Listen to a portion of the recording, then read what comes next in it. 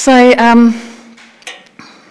for those of you that are visiting, by the way, it's lovely to see Liz and Tom and Valda, Fiona here today. You're all back in the fold. It's very nice to see you. Just want to give you a little bit of context before I get cracking, really. So, 3 years ago, we bought the building next door. It used to be 4 cottages. It was knocked through to be a doctor's surgery and then became offices and then had been vacant for 4 years, with a sense of vision of what God was calling us to do into this community for his kingdom, to set the captives free, to release those in debt from their debt, to feed the hungry, to create a place of well-being where people who feel isolated can find a home and be okay, even if they're not okay. Somewhere where the kingdom of God could be more expressed, the goodness and grace and love of God could be seen. And little did we really know, I think, of what God has ahead for us, and I think that's still true. And on Wednesday night, we spent some time together worshipping and in prayer around these things that are on the board, and some of these post-it notes here, some of the things that people prayed and shared together on Wednesday night. And through this month of September, as we've been aware of getting to a critical point, we've been talking about what is God asking us to give to him, and we've talked about trust and obedience, and we're talking a little bit about giving. So if you're not regularly in church, we very, very, very rarely talk about giving and money, but today is the day. So you can leave if you wish, but we don't often do this. So I'm going to talk to you from Malachi today, and put that on that side. Malachi was around the same time as Haggai and Zechariah, so of course you're now entirely clear about what we're talking about. This is about 100 years after the return to Judah of the people from exile in Babylon, modern-day Iraq. So they've come back to Judah. Things are not great. Jerusalem is relatively deserted. The farmland is largely barren and uncultivated. The recent harvests have been poor. Locust swarms have come and decimated the land. They have completed the rebuilding of the temple in 520 BC, but it's really rather small compared to Solomon's temple. And there's not quite so much gold, and it's not quite so glorious, and it doesn't really boost the morale of the people in quite the same way that Solomon's temple did. They had a palace, but no king. The people were getting a bit disillusioned. They were a bit disappointed, even despairing, asking themselves the question, was it really worth coming back to the land? And so they attended the temple, but largely out of tradition. There was ritual without reality, and it really wasn't a priority for them. They were asking, what is the minimum time I can get away with in religious activity? When I look at my week, what is the minimum time that I can get away with? What is the minimum amount of money or offerings that I can get away with? And to be fair, Malachi says that the priests were no better than the people. They were all as bad as each other. They'd become casual and careless, and their religious attitude was impacting their moral life. And so things were starting to fall apart there as well. And of course, well, they blamed God, because isn't that what we do when things don't work out quite how we think they should? Because the vision hadn't worked out exactly how they had expected it to. Sounds a little bit familiar. And the timescale hadn't worked out exactly as they'd expected it to. And that also sounds a little bit familiar. And everything was beginning to fall apart, but perhaps that's where it's different. And Malachi comes and he challenges the people. And he talks to them about their giving. Because the reality is that the nation's giving patterns were a consistent thermometer of their spiritual condition. When they were cold towards God and his priorities and the things that he wanted them to invest their lives in, well, then they didn't give in time or offerings or money. But when they were fervent and engaged and passionate about God, well, then they gave. And there was expression of generosity. I wonder how much our giving patterns are a thermometer of our walk with God, of the reality of our relationship with Jesus. When their hearts were kindled with a spirit of worship to God, then of course they overflowed with contagious expressions of generosity. How can that not be true? When we worship a God of grace, of unmerited, undeserved love, when we worship a God who is good, a God who gives and gives and gives again, how can we not be like him? But when their hearts turned inward to ingratitude, to complaint, and even to idolatry, their hands withheld. And they became self-centered, worried about acquisition and accumulation. That little word, more. Always more. Never enough. And the more their hands withheld, then the more their hearts turned away from God. And so the first challenge that Malachi issues to them in verse 7, find my Bible, it's hiding on the back,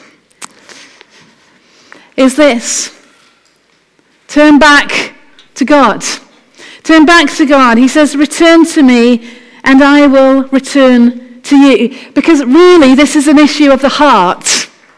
Primarily, it's an issue of the heart. All relationships ultimately are based upon the heart. All our responses are based on our heart. And the covenant relationship between God and his people is breaking down. God's commitment and love is unwavering, but the people are neglecting their relationship. Return to me, and I will return to you. But of course, God never goes anywhere. He's just waiting for us to turn around. Return, obviously here is Hebrew, but in the Greek, and we've said this many times, just means that 180-degree turn, that I'm walking in one direction and I turn around completely, I go in the other direction. And Malachi is saying, return to me. As we were sitting there worshipping, I just had a sense that maybe God's word to some people here today is actually that. And frankly, you can go to sleep for the rest. Because actually he's just saying, return to me. And maybe you're saying, well, I've been a Christian for like 25 years. He's saying, return to me. Return with your heart. Return with your whole commitment, with the whole of who you are. Return to me. Come back to me, I will return to you. But actually his challenge to you this morning is actually about your heart. About your heart coming back to him. Because God will address giving, but always in the context of love and relationship. We don't pay him to love us, we love him and so we give. And then he says to the people, his second challenge, stop robbing God. Verse 8, stop robbing God. The story is told in an Israeli newspaper in 2011 of a lady called Amat who decided, as a big surprise, to buy a new mattress for her mum. And so she bought the new mattress and she installed it within the house and she took the old one and she put it at the end of the garden to be collected. Her mother came home. She saw the new mattress. She completely went hopping mad. She was totally distraught, overwhelmed. Her daughter said, what's going on? It's just a new mattress. She said, I have kept my whole life savings stored in the old mattress. Her daughter said, Mum, how much was that? She said it was £700,000.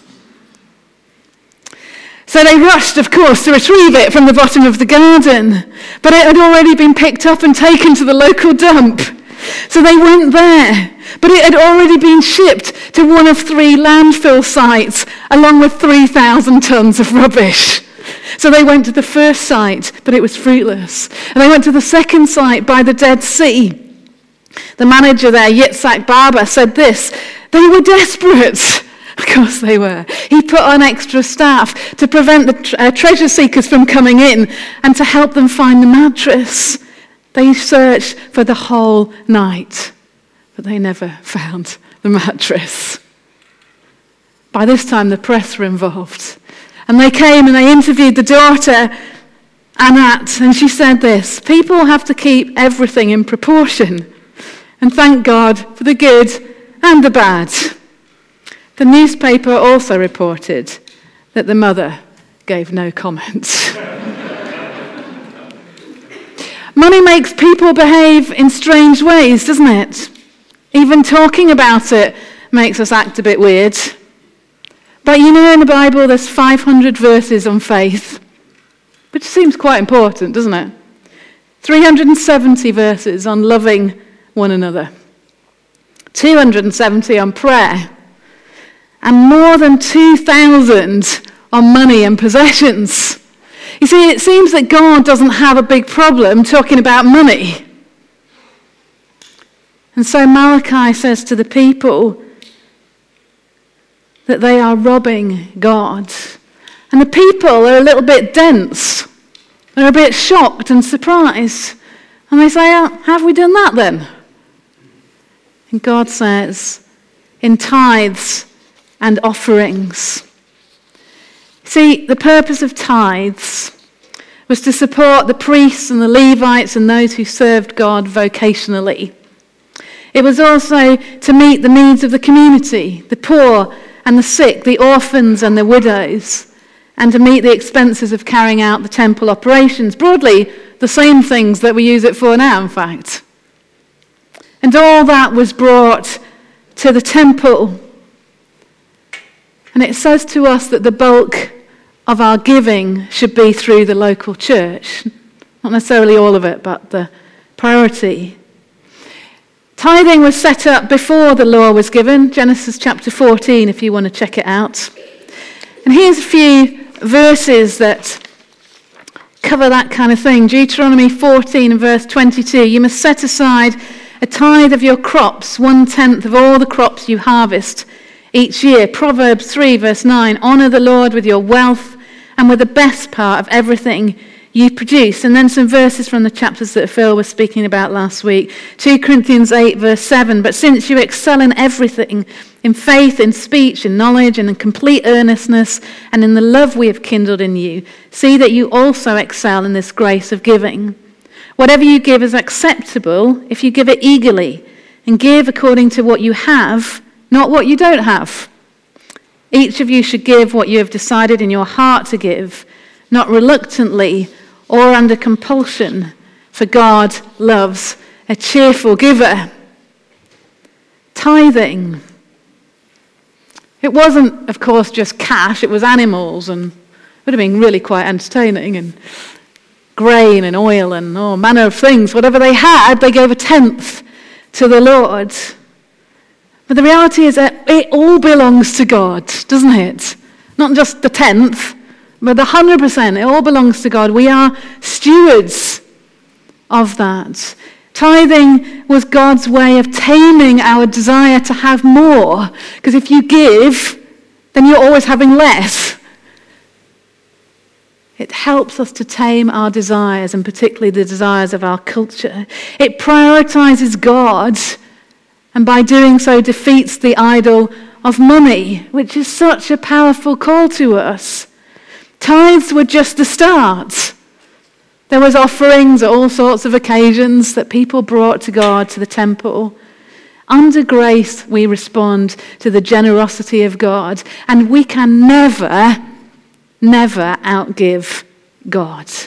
We can never outgive God, and we can never really give him what he's worth, because he's worth it all, isn't he? But we give from our hearts.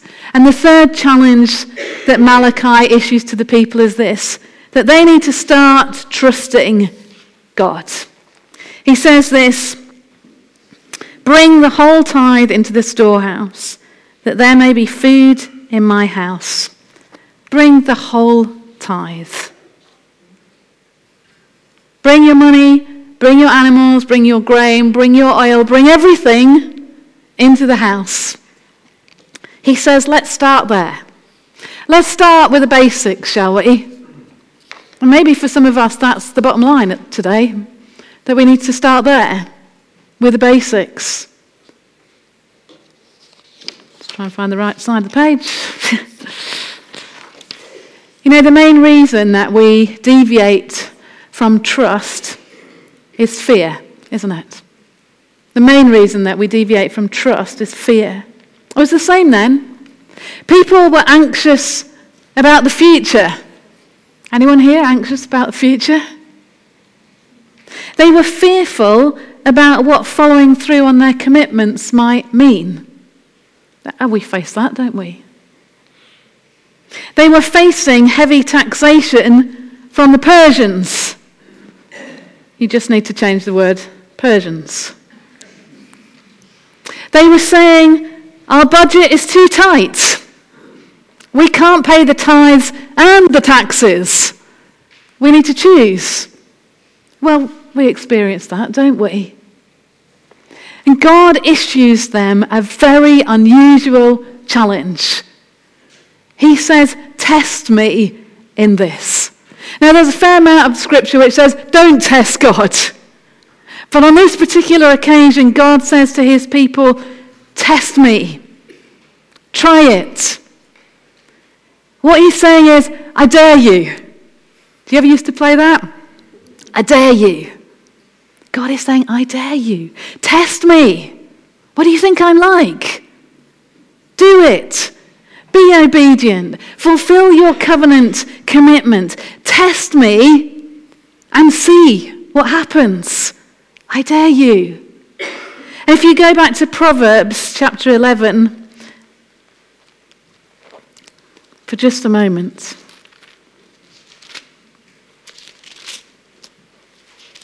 It says this in verse 24.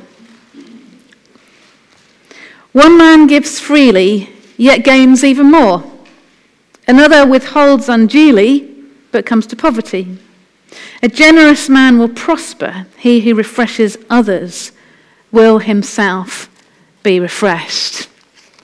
Last week at the end of the service, Norman Peterson, I don't think it's here, no. He got up and he was sharing something about the wonder and complexity of God's creation. And all I can really remember is something about a million Beatles or something. But as he was sharing, it just triggered a thought in my mind about a poem that I hadn't looked at since I was probably about 19. And I knew I had it somewhere in a file somewhere. So I spent most of the week searching for this poem. Because it reminded me of this poem, and you won't necessarily love all of it, but I'm going to read it to you because there's so much about it that is just so wonderful. When we think of these words that God has said, test me and see what I will do. And this poem is called, You're So Extravagant, Jesus. So I'm going to read it to you. You are so extravagant, Jesus. Unbelievably extravagant in everything you do. You made a superabundance of things that are considered of little value. How many cast a second glance at sunrises and sunsets, yet both go flaunting around the skies like women parading new dresses? How many of us bother our heads about a field filled with varnished buttercups? We can't eat them. Yet you find buttercups so cheap and fascinating to produce that golden carpets flop around everywhere. Then there are the huge heaving seas.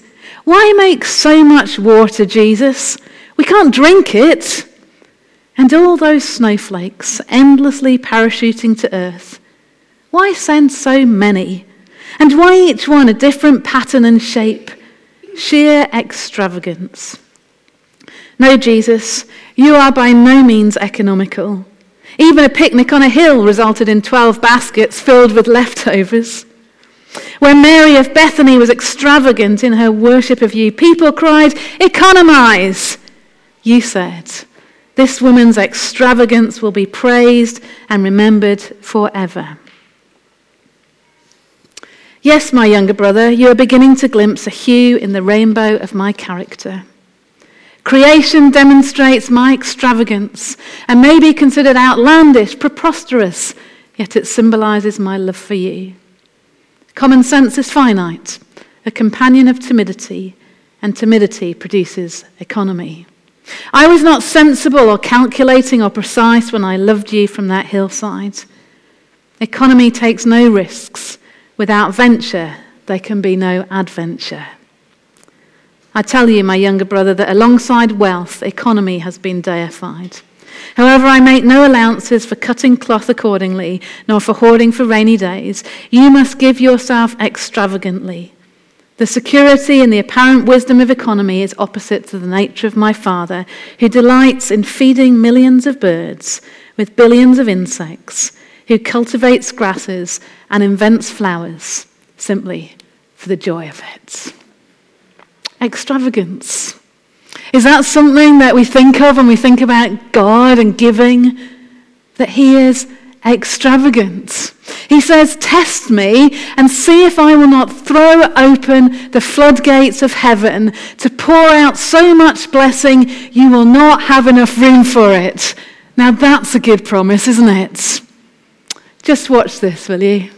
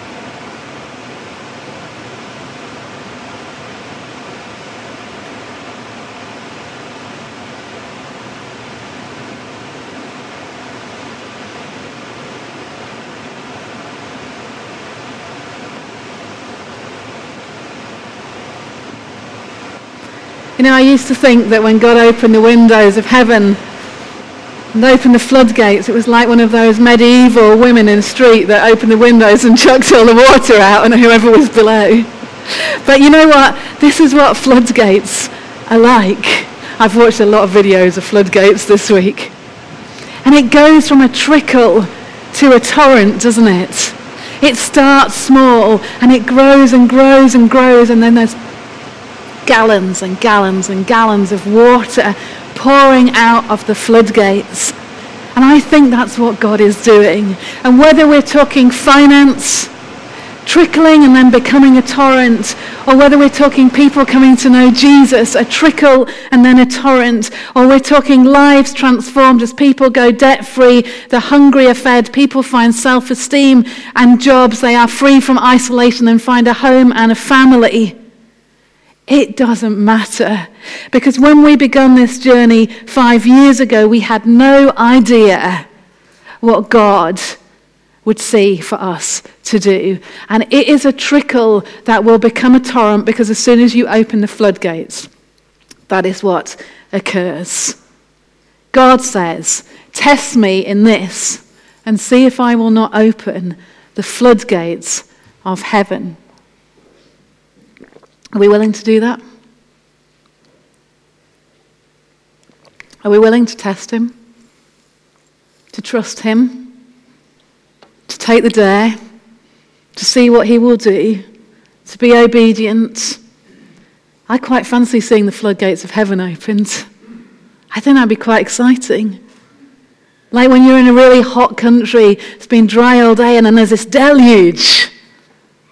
You dance in the rain. Do you want to do that? Story is told of a man who had a dream. He had this dream, he had no idea what it meant. And so he ran to the vicar's house. Always run to the vicar's house, by the way, if you have a dream and you don't know what it means. And he said, I really need you to help me to understand it. He said, well, the dream is this. I can see a room, and in the middle of the room is a man with a wallpaper table and wallpaper, rolls and rolls of wallpaper. Sorry, my voice is running out. And he said, the man is getting the brush and he's gluing the paper, and then he's putting the paper up on the walls of the room. And even as he's doing that, well, first of all, a crack appeared in one wall, and then another crack appeared in another wall. And as he keeps on gluing and sticking and pasting the paper up, there's just more and more cracks that are appearing around the walls of the room. And so the vicar, being a deeply spiritual man, says, well, just give me a little bit of time. I want to think and pray about this dream that you have had. And so they both sit there in quiet as the vicar speaks to God about what the dream might mean. And after some while, he says to the man who's come to see him, the man in the center of the room with the wallpaper, he's the devil. The man seems a little bit surprised. And he said, but the cracks in the wall symbolize the prayers of God's people. And then the man who's had the dream starts jumping up and down and laughing and cheering, getting really overexcited. And the vicar says, why are you so excited? He said, because the devil's only got half a roll of wallpaper left. You know, I think that's where we are. I really do. I think that our prayer over this past period of time, and it was really significant on Wednesday night, we had a great night together, have started to bring those cracks in the walls. And it started with like one crack, seemed pretty insignificant. But then there have been more and more cracks, and more of the life of Jesus has been pouring in, actually. And our giving may seem small, but God was speaking to me even again this morning, saying, you know what? I fed 5,000 people with the boys' packed lunch. I overthrew an army of Midianites with 300 people and a jar and a trumpet and a light. You know, do not worry about that. I can do it. As we give, the walls break down. It is about our persistence and perseverance. We see the cracks as people's lives are transformed. And the devil keeps on trying to paper over the wall, but eventually he's going to run out of paper. You know, this has been a really tough month for those of us on the staff team. I'm not saying it hasn't for any of the rest of you. I don't necessarily know. Yesterday afternoon, I was preaching at the funeral of one of my best friends in London. Whilst we were there, someone ran into our car and bashed up all the wing of it. But it's been a catalogue of things like that, almost to the point, you know, God wants to do this. And his time is now. His time is now. The cracks are running down the walls. The devil's running out of paper. And we need to keep on praying, keep on giving our time, our gifts, our finance, whatever it is. We need to give to God what he has asked us to give, and then he will open the windows of heaven. He will open the floodgates and pour out his blessing so that we cannot contain it. Well, then that'll be a whole other set of questions. But our challenge to ourselves and to you is, what is God asking us to give to him? How does he want us to respond to him so that the floodgates of heaven can be open? Amen.